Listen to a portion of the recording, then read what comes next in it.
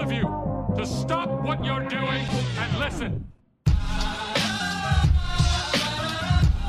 Hello and welcome to episode 16. I am Mosh and I'm joined by Waver. Hello. And Gigi Allen. Excuse me? Run that back. You talked about them the other day. I talk about Stalin and Hitler. Does that make me them? I mean, Does it? it's up for debate. Alright, fine. El Booty God is here No, it's too late. No, it's too late. It's too late. It's too late. You ruined it. Anyway, so some PS5 news dropped. And, certain company released certain information on a certain Tuesday when a certain podcast was going up. So we're a week late. But that's just the way the universe works. So I'm going to go over some of these details. Mark Cerny, who works for PlayStation and Sony, who's been with them for, I want to say since the beginning, but I'm not entirely sure. He did an interview with Wired.com, and this is what he had to say. What to expect from Sony's next-gen PlayStation. Mark Cerny would like to get one thing out of the way right now. The video game console that Sony has spent the past 4 years building is no mere upgrade. You'd have good reason for thinking otherwise. Sony and Microsoft both extended the current console generation via a mid-cycle refresh, with the Xbox One and PlayStation 4 spawning mini-sequels, Xbox One X and PS4 Pro. The key question, Cerny says, is whether the console adds another layer to the sorts of experiences you already have access to, or if it allows for fundamental changes in what a game can be. The answer in this case is the latter. It's why we're sitting here, secreted away in a conference room at Sony's headquarters in Foster City, California, where Cerny is finally detailing the inner workings of the as-yet named console that will replace the PS4. Pretty sure it's called the PS5. Well, I mean, we thought the next console after 360 would be the 720. We saw how that worked out.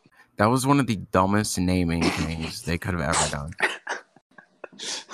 Like, the 360 was a good name. I like that name.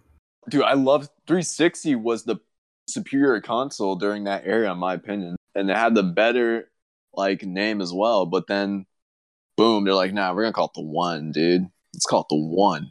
I know they called it that because it's supposed to be like the all-in-one thing, but just use that as your slogan or motto. Don't make that the actual name of the thing. Like, that's probably the thing I'm looking forward to the most with the next Xbox is what they're naming it. Xbox 1.5. They're going to do a Kingdom Hearts. They're going to, go by decimals, fractions. Xbox 358 over 6 divided by 2 remix squared to the power of 10. Final prologue chapter. Part 3. I triple dog dare them. Imagine an acronym for that. I can't because I already forgot what you said. So did I. If you asked me to repeat that, I can't. There's no way I'm repeating that, man. If history is any guide, it will eventually be dubbed the PlayStation 5. For now, Cerny responds to that question and many others with an enigmatic smile. The next-gen console, as he refers to it repeatedly, won't be landing in stores anytime in 2019. A number of studios have been working with it, though, and Sony recently accelerated its deployment of dev kits so that game creators will have the time they need to adjust to its capabilities. As he did with the PS4, Cerny acted as lead system architect for the coming system, integrating developers' wishes and his own gaming hopes into something that's much more revolutionary, something that's much more revolution than evolution. For the more than 90 million people who own PS4s, that's good news indeed. Sony's got a brand new box. A true generational shift tends to include a few foundational adjustments. The console's CPU and GPU become more powerful, able to deliver previously unattainable graphic fidelity and visual effects. System memory increases in size and speed, and game files grow to match, necessitating larger downloads or higher capacity physical media like discs. Sony's next generation console ticks all those boxes, starting with an AMD chip at heart. The CPU is based on the third generation of AMD's Ryzen line and contains 8 cores of the company's new 7nm Zen 2 microarchitecture. The GPU, a custom variant of Radeon's Navi family, will support ray tracing, a technique that models the travel of light to simulate complex interactions in 3D environments. While ray tracing is a staple of Hollywood visual effects and is beginning to worm its way into high-end processors and NVIDIA's recently announced RTX line, no game console has been able to manage it yet. Ray tracing's immediate benefits are largely visual, because it mimics the way light bounces from object to object in a scene, Reflective surfaces and refractions through glass or liquid can be rendered much more accurately, even in real time, leading to heightened realism. According to Cerny, the applications go beyond graphic implications. If you wanted to run tests to see if the player can hear certain audio sources or if the enemies can hear the player's footsteps, ray tracing is useful for that, he says. It's all the same thing as taking a ray through the environment. The AMD chip also includes a custom unit for 3D audio that Cerny thinks will redefine what sound can do in a video game. As a gamer, he says, it's been a little bit of a frustration that audio did not change too much between PlayStation 3 and PlayStation 4. With the next console, the dream is to show how dramatically different the audio experience can be when we apply significant amounts of hardware horsepower to it. The result, Cerny says, will make you feel more immersed in the game as sounds come at you from above, from behind, and from side to side. While the effect will require no external hardware, it will work through TV speakers and virtual surround sound. He allows that the gold standard will be a headphone audio. One of the words Cerny uses to describe the audio may be familiar to those who follow virtual reality: presence. That feeling of existing inside a simulated environment. When he mentions it, I ask him about PlayStation VR, the peripheral system that has sold more than 4 million units since its 2016 release. Specifically, I ask if there will be a next-gen PSVR to go alongside this next console. I won't go into details of our VR strategy today, he says, beyond saying that VR is very important to us and that the current PSVR headset is compatible with the new console. So, new CPU, new GPU, and the ability to deliver unprecedented visual and audio effects in the game, and maybe a PSVR sequel at some point. That's all great, but there's something else that excites Cerny even more. Something that he calls a true game changer. Something that more than anything else is the key to the next generation. It's a hard drive. The larger a game gets, last year's Red Dead Redemption 2 clocked in at a horse-choking 99 gigabytes for the PS4, the longer it takes to do just about everything. Loading screens can last minutes while the game pulls what it needs to from the hard drive. Same goes for fast travel, when characters transport between far-flung points within a game world. Even opening a door can take over a minute, depending on what's on the other side and how much more... What, you've never taken a minute to open a door? I'm laughing because it happened to you. When? It's happened to you. When? It happened like mid-game. It happened once. To open the door? Yes. What game? Red Dead. I don't open doors, dude. I storm through buildings. Oh, that's right. Like a Neanderthal, right? Where was I? Depending on what's on the other side and how much more data the game needs to load. Starting in the fall of 2015, when Cerny first began talking to developers about what they'd want from the next generation, he heard it time and time again. I know it's impossible, but can we have an SSD? Solid-state drives have been available in budget laptops for more than a decade, and the Xbox One and PS4 both offer external SSDs that claim to improve load times, but not all SSDs are created alike.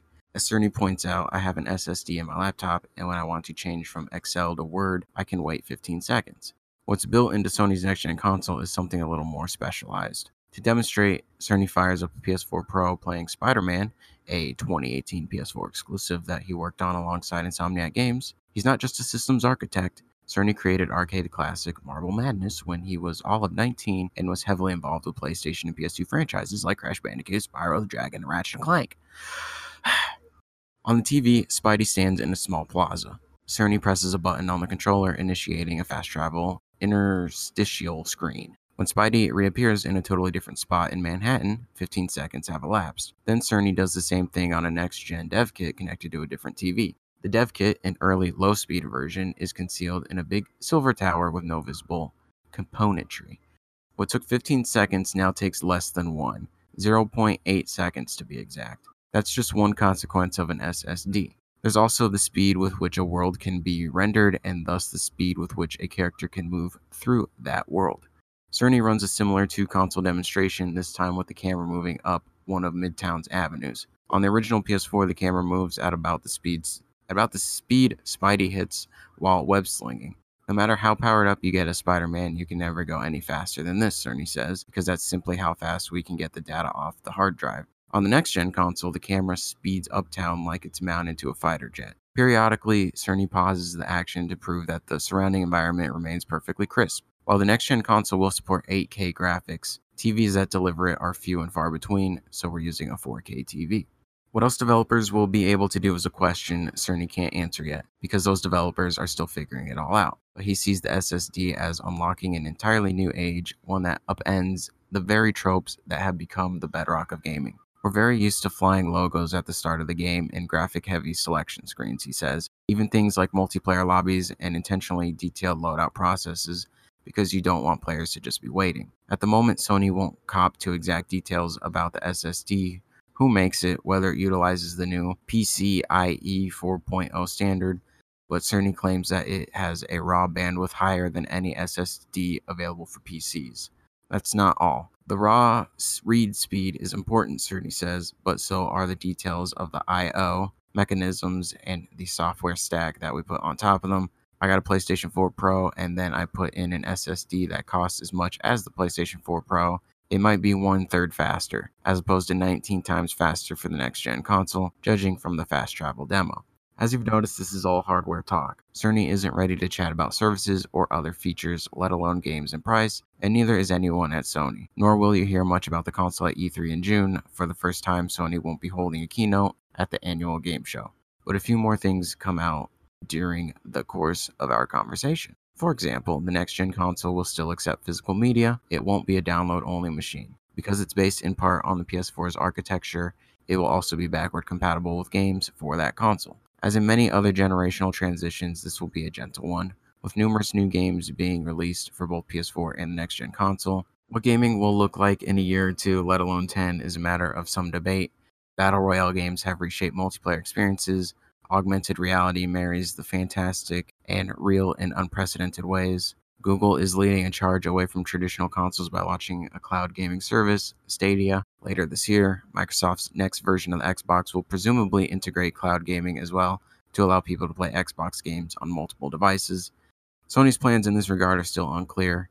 It's one of many things Cerny is keeping mum on, saying only that we are cloud gaming pioneers and our vision should become clear as we head toward launch. But it's hard to think there won't be more news coming on that front. For now, there's the living room. It's where the PlayStation has sat through 4 generations and will continue to sit at least 1 generation more. The PS5 will support 8K displays, but not necessarily produce 8K graphics. It's not coming this year. Has an 8-core AMD CPU using 7nm Zen 2 microarchitecture and a variant of Radeon's Navi family supporting ray tracing. Chipset also includes 3D audio support, can support up to 8K displays, SSD that is specifically designed for the console that potentially makes load times 19 times faster, also has real-time in-game benefits such as much smoother streaming in open-world games. It has a disk drive. The current PSVR headset is compatible. It will be backwards compatible with the PS4, and they will integrate a cloud streaming service somewhere or sometime in the future.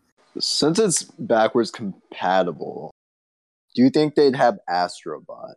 Because I know you love Astrobot, and you won't really get Astrobot because VR is it's pretty expensive and kind of pointless at the same time right now. Yes. Backwards compatible with every PS4 game. Also heard that's going to be also with the PS3, but I'm not sure about that. I mean, they could announce it's backwards compatible with the other consoles, but maybe they're just waiting. They could be pushing out some pretty insane stuff, but they're smart about it and they space it out, getting the most for their buck. I think they have a few more surprises up their sleeves, because what they said in this is not very much. There's still a lot being left out. Yeah, that's true, because you always got to wait till like E3, and even then you kind of keep like that ace hidden as well. Because the next Xbox is rumored to be revealed at E3, so I think they're waiting to see what that's all about, and then they'll be like, that's nice, but look what we got instead. Since they didn't mention the price, that he said it's going to be a respectable price for what you're getting, so he's making it sound like it's going to be $500 instead of $400, but Yeah, that's what I thought as well. it could still be $400 to, again, like, surprise people. So I would say be prepared for $500, but don't be surprised if it's $400.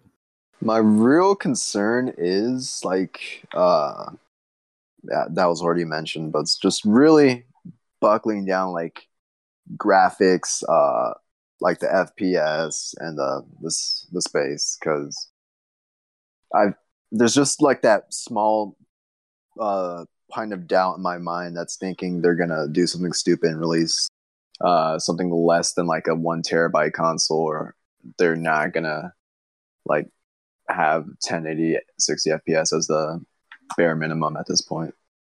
But that's just kind of baseless doubt. Better be the bare minimum. If any game is less than 60 FPS, then that has to be a developer choice for like artistic style. Not because they couldn't get it to 60. I feel like there aren't many games that require less than 60 FPS for artistic style at this point. Maybe some weird indie game or something.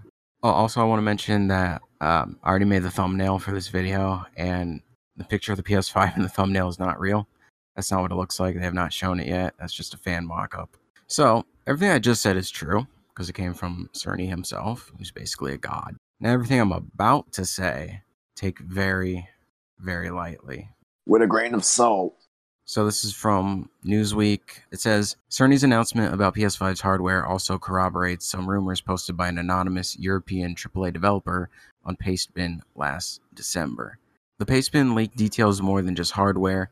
The user claims to have insider knowledge regarding the DualShock 5, PlayStation Plus changes, PSVR 2, console's price, supposed launch window, and even a handful of PS5 launch titles. If the information is accurate, PS5 will launch for $500 in either March 2020 or November 2020, with 7 exclusive titles and 5 multi-platform games. Exclusive titles are said to consist of Gran Turismo 7 VR, Last of Us Part 2 Remastered, Ghost of Tsushima Remastered, a PUBG 4K free-to-play edition, a few PSVR games, and 2 to 3 currently unknown AAA titles. The anonymous leaker also notes Horizon Zero Dawn 2 should launch for the new console. Now, something I'm about to read is like so far out there, that's why I don't think this is entirely believable. And you'll know as I read it. The whole concept of this podcast is stuff that's really far out there, isn't it? Exactly. The supposed multi-platform title list is a bit shocking.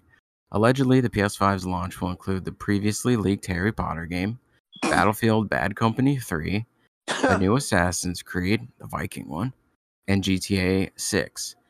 They state GTA 6 will launch during the holiday 2020 season, and Sony is paying huge money for 1 month timed exclusivity rights to the game.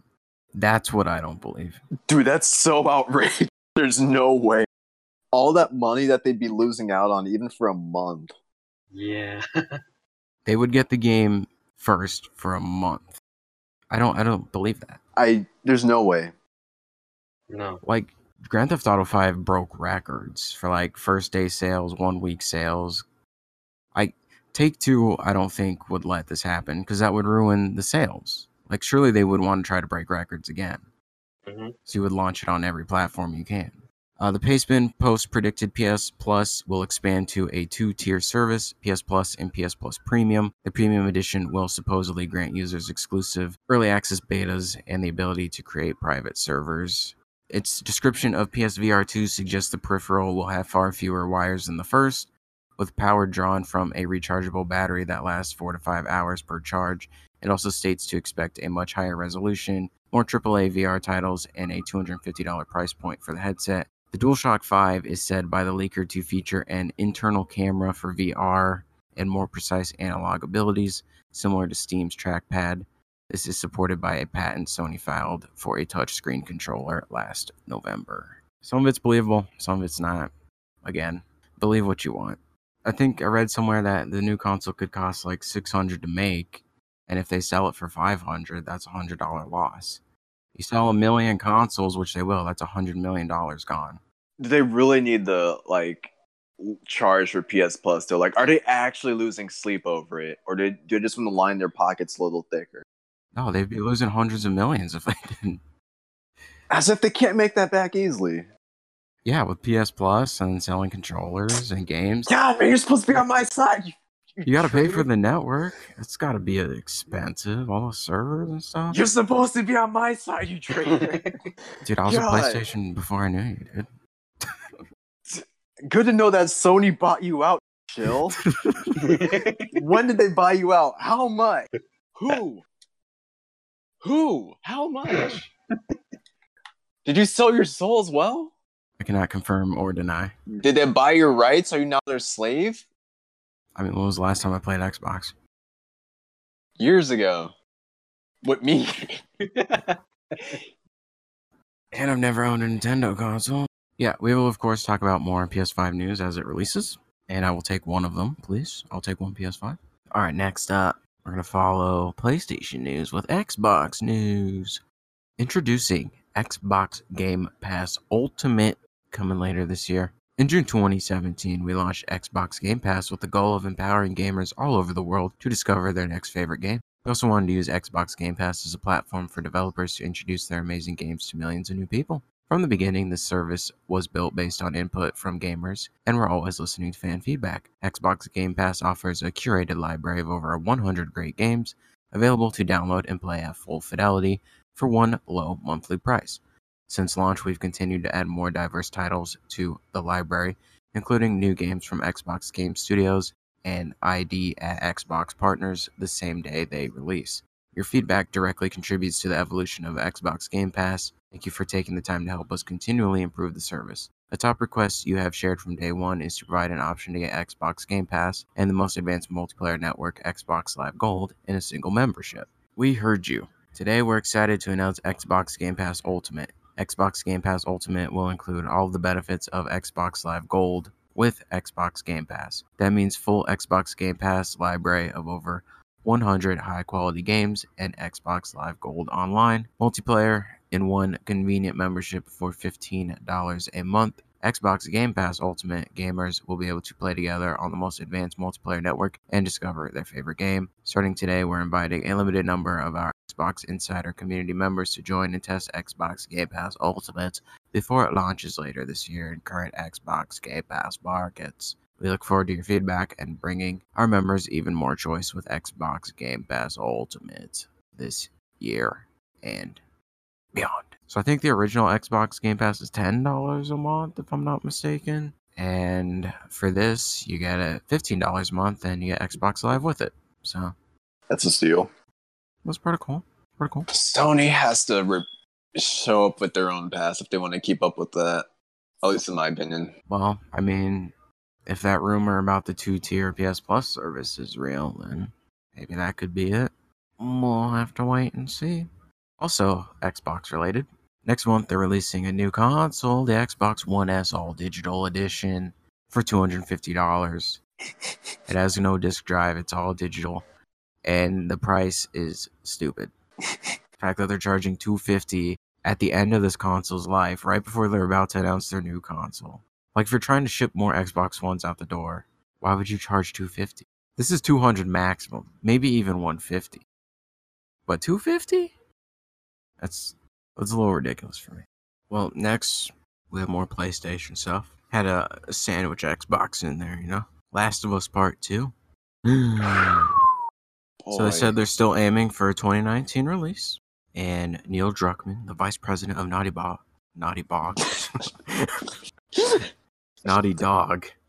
and the writer and director, he posted a few tweets. And he said that Laura Bailey, whose character we don't know, but we assume it's Ellie's mom, they have not confirmed or denied, said that they wrapped up her shooting this week. And they also, a few days after that, he tweeted out saying that they just shot the final scene of the game. It was just a piece of paper that said, like, final scene and cut to black. So, or no, it said the end and then cut to black. So the fact that her final scene was shot before the actual final scene of the game leads me to believe that she's not at the end of the game.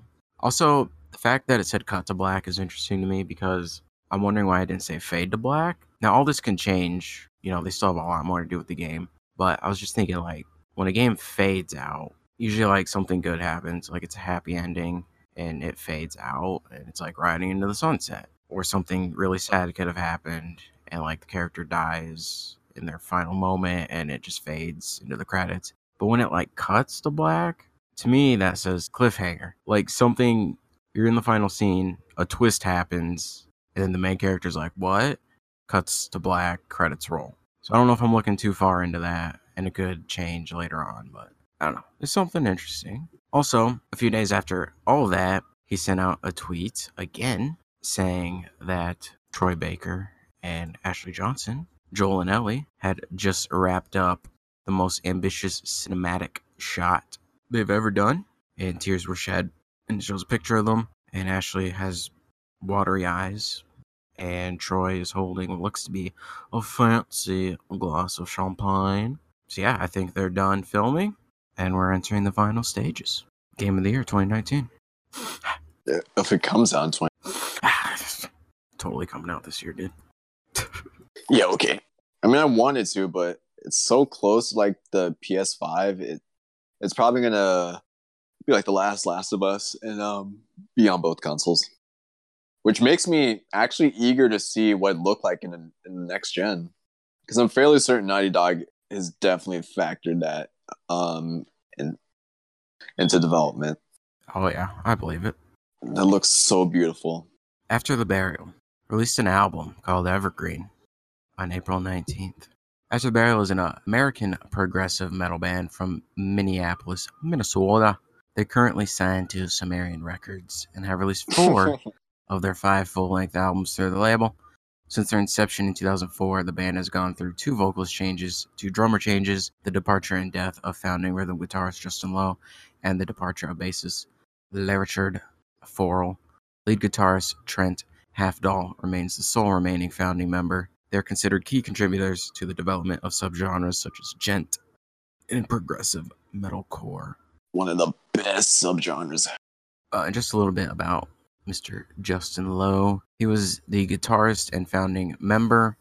He left the band with a statement on June 24, 2015, citing a mental breakdown caused by paranoid schizophrenia. He basically thought that the band and label were out to get him and ruin his life, and he was just like super out of it, and he was just saying all these really weird things. And then he went missing on July 20th, 2015, and the very next day he was found dead by a hiker underneath a bridge, and his car was found on the side of the bridge. So authorities stated that his death was consistent that of a fall, and they don't know if he fell accidentally or intentionally. So we don't know if it was suicide or... I mean, apparently when this happened, it was dark out, so maybe he just couldn't see where he was and he fell, or it was suicide, we don't know. So the current members of the band are Trent Halfdahl, which is the lead guitarist and now rhythm guitarist, Anthony Notarmaso, lead vocalist, Dan Carl, drums, and Adrian Oropeza on the bass. First song is called Behold the Crown. We've already talked about the song previously. It kind of starts with an eerie intro, and then the pinch harmonics in the riff, out the wazoo. The thing about pinch harmonics are like the squeal sounds that the guitar makes. Some people don't like it. Some people, it doesn't bother them. It's kind of risky for them to do this, or for Trent to do this. It doesn't bother me. I love the song, but a lot of people I've seen in comments say that they can't stand it. So to do that and to have it as the first song on the album, like I said, it's kind of risky, but I like it. Too bad for those people. The song pretty much sets you up for the rest of the album. Everything you can expect from other songs is in this song. It's probably my favorite guitar solo, and the build up to the last breakdowns, pretty nice. There's like the sirens go off, and then the drums together, those two together, like the build up, just, it's nice. I think it's a good song to open the album with, you know. But if you don't like pinch harmonics, then it's not. But I like them, so.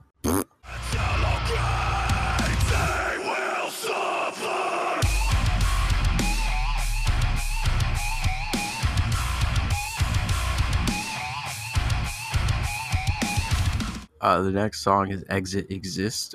That's the song that opened up for me on the album. This is the one? Yeah, like I opened it up when I was playing Dark Souls. Song came, I was like, yeah, I really love this album so far already.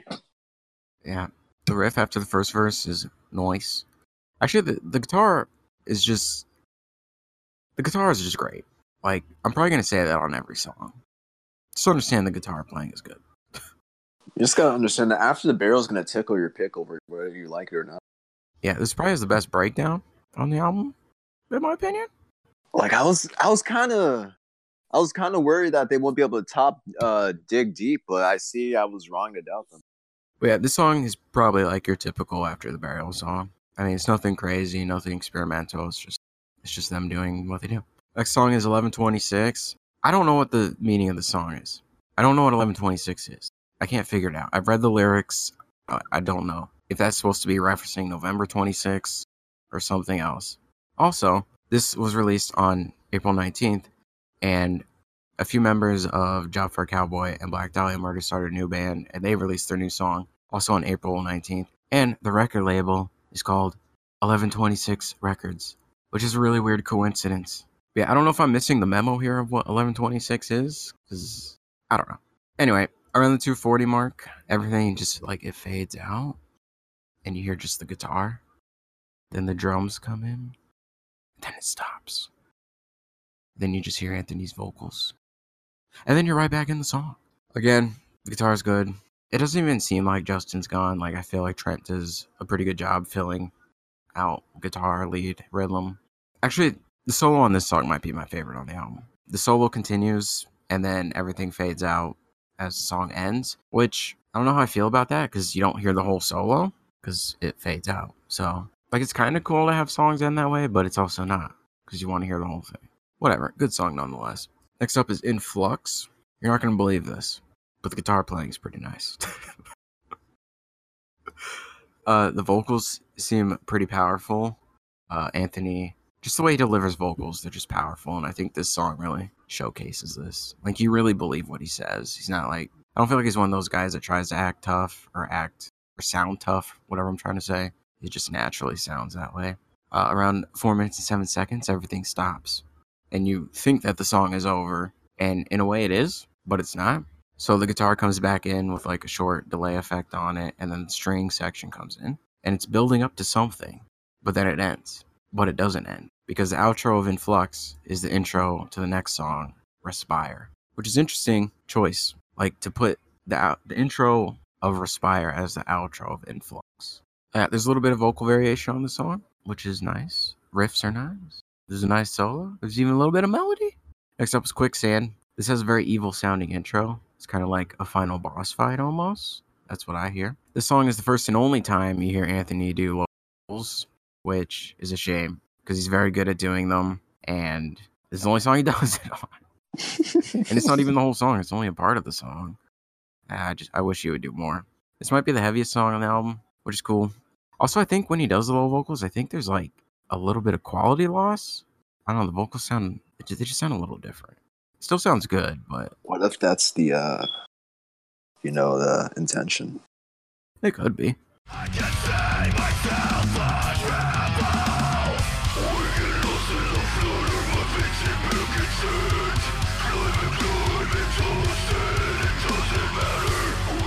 Next song is The Great Repeat. Again, guitar. I feel like After the Bell is a very guitar-driven band, and the song's no different. Also, the lyrics, not just on this song, but like every song they've ever done. Usually, when you listen to a band or listen to lyrics, you can kind of understand what the vocalist is talking about a person, some sort of issue. I never know what the dude's talking about in this band. I never know what they're talking about in this genre to begin with. Like, the lyrics are really good. I just don't know what he's talking about. And one of my favorite lyrics is from their last album, a song called Collapse, where he says, we smash against these glaciers of mistakes and find ourselves drowning in the flood. So it's like the glaciers made of mistakes, and you keep hitting it over and over because you keep making mistakes. And when glaciers melt, they flood. So you're drowning in your mistakes. Next song is To Challenge Existence. And the guitar at the beginning and end of it, it's something else. A lot of palm muting. This is progressive, maybe even gent. The guitar throughout the whole song is good. Again, guitar. Just guitar. That's all you gotta know is guitar. And there's some more melody on this song. Last song is A Pulse Exchange. I'll give some love to the drummer on this one. Not that he did a poor job on the other songs, but I feel like he stood out a little bit more. I don't really pay attention to drumming that whole much, so it's hard for me to, Like, I've heard people review stuff and they're like, oh, you hear the ghost notes and the hi-hat work? It's like, I don't hear that stuff because I don't listen for it. I can't even hear like the bass player half the time in songs I listen to, so I can't hear all that stuff. That's why I never mention the bass. I don't hear it. Thanks. Yeah, the drumming on this one's good. It's a lot of the same as other songs, but around 3 minutes and 32-second mark, everything gets turned up a notch. The speed increases, and then you're treated to the after the burial specialty. Like you had your appetizers, you had dinner, now it's time for dessert. And that's how they end the song on the album. So with all that said, I do have a complaint, and that is the variety in the vocals. Anthony's very good. He can hit highs, he can hit lows. He likes to stay in the midsection, which is fine. I just wish he would utilize the other ones a little bit more. It's not that he can't do them, because he can, and he's very good at them. I don't know, this is your legacy, man. Like, just show off a little, you know? Show people what's up. Let them know what you're capable of. Anthony, Tony Baloney. I just wish there was a little bit more. And that's going to affect my score. So with that said, I have to give it an 8.5 out of 10. I would have given it a 9, but it's just, I need more variety. That's all. For the overall album, I'd have to say, like, what I rate Periphery? Like what was it, like a 7.57? Yeah, something like that, yeah. I'm I think giving it was 7.5. I safe to say after Burial dethroned them for my top 3 of the year, and yeah, they're probably like an 8.5. Wait, so what is your top album of the year so far? It's not even the album; it's an EP. Was it Ginger? Yeah, Oh my dude, there's just something about seeing a chick that looks that small produce vocals that disgusting. That gets me going. Speaking of EPs, though, Alpha Wolf dropped theirs on the 19th. And a few weeks earlier, a band called Dealer dropped theirs. And both bands have some beef with each other, and they're calling each other out in their lyrics, which is pretty awesome because that doesn't really happen in this part of the music world. It's usually in rap. So the vocalist of Dealer used to be in Alpha Wolf, and then some allegations came out against him. So he was removed from the band, and then the allegations were dropped. So now he's in Dealer. But some of the lyrics in the songs, they like Dealer released a song called Crooked, kind of says some stuff, and then Alpha Wolf fired back with a song called Sub-Zero. I feel like they're on this, or they're in this together to create controversy and boost their sales. Kind of like most rappers nowadays. They could be, because one of the dudes in Polaris, who's close with those dudes, said that there is no beef. Like, lyrically there is, but he's saying that there isn't, so they could be in on it. I don't know. At least he cleared it up, though. I'm going to have to give Polaris a listen now, since at least one of the members came out and squashed his crap. But they both released 6-track EPs. Dealers is, all of them are 6 actual songs. Alpha Wolf's 5 songs and then 1 interlude. The cool thing about Alpha Wolf's EP, though, is each song leads perfectly into the next, so it flows really nicely. It's basically just like one 17-minute song. And on top of all that, both bands are Australian, so just add a couple more Australian bands. Funny that you mentioned Australians, because I just ran into an Australian on my friend's stream earlier, and she was really nice. On March 18th, 2019, I'm very late, Chino Moreno of Deftones created another supergroup, so don't expect a Deftones album to drop anytime soon, called Saudade, spelled Saudade. Don't ask me, it's foreign. And he released a new song with Chelsea Wolfe called Shadows and Light. And I have to say, I had that song on repeat for the next 3 days straight. I even cheered it to you to play it on stream. I would cheer it again, but oversaturation doesn't work with other people like it does for me. And I gotta say, it's really doubling down on alternative, like avant-garde side of metal that I really like. And if there's an album coming out that's similar to Shadows and Light, I'm gonna be really pleased with it, because I've had to rank all of his side projects. I'd say Sadoche probably it's probably number 1. Cross is being bumped down to 2nd, which is pretty tough for me because Andrew here knows how much I love Cross's music. I'm pretty sure I played that one album to death for like an entire year. He likes crosses. Different taste, different people. Cha-cha-cha-chino. I need a Chino Chia Pet. No, I would not buy it. I definitely wouldn't buy that. That's pushing it. Dude, why not? I don't think I'd buy a Chia Pet of any musician. That's just kind of. That's a great idea. I hope that exists. I hope it doesn't. I think it's time for weekly picks. Let's make Waver go first. I don't think he's here. Oh yeah, he muted himself. He's not here. For God's sakes, Waver. My pick is more of a request than a recommendation. The NFL draft is on Thursday. And as of right now, we have the number 1 pick. And I just need energy and thoughts and prayers that we don't mess up. Or if we make a trade and trade down, that like we just pick the right guy, you know? So our general managers, you know, his first round picks have been a little hit or miss. So just if you watch the NFL draft this Thursday and the Cardinals are on the clock, think about me. If any of you are in the like Montreal, Canada area, my weekly pick is a tattoo artist I follow, and I don't want to butcher her name because I'm pretty sure it's French. Her Instagram handle is then there she was with no spaces or anything, and that's like a really like her tattoos are really nice to look at in my opinion. They kind of fit my aesthetic. That's my weekly pick, I guess. It's time to get weird. Weird. I have 2 weird stories this week because they're kind of short. Can I just like go first since mine's like really Go for it. short? So I got on Facebook for the first time in months, probably a year, and I got a lot of notifications like from friends like saying, "Oh my God, you're not dead," and I'm like, yeah, okay. So I'm clearing my stuff. I go on my feed and like there's the usual friend suggestion, and guess who was in that suggestion list? You kind of already know her. Keep in mind, I do not like I know I talk about this person every so often, but none of my friends know her. Yet she's just smack dab, like second or third recommendation. I feel like the universe is messing with me in ways I don't want it. That's a little too weird. Just a little too weird for my liking. A drunk Florida man was arrested outside of Olive Garden after eating pasta in an inappropriate manner. According to the Miami Herald, officers with the Naples Police Department were dispatched to the chain restaurant regarding a disturbance. A man was reportedly asking restaurant patrons for money and yelling at them using explicit language.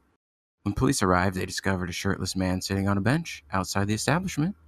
The man was allegedly shoving spaghetti into his mouth with his hands. The man, identified as 32-year-old Ben Paget, was placed under arrest for disorderly intoxication. However, before being placed in handcuffs, officers gave Paget a paper towel so he could wipe the pasta off his face.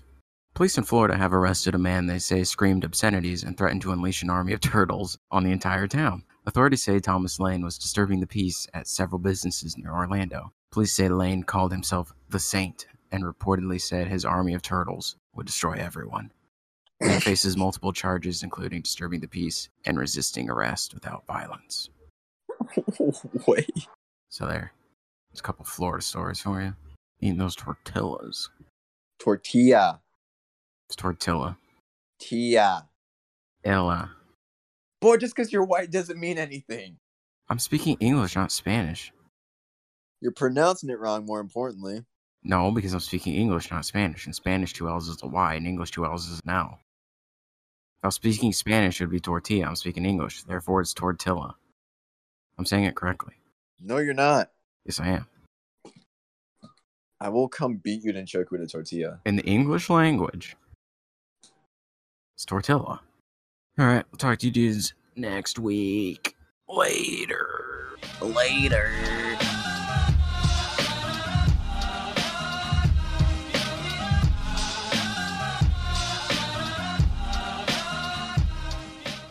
So squealy things don't bother you. Of course not. Not even pig squeals. I can't pig squeal anymore.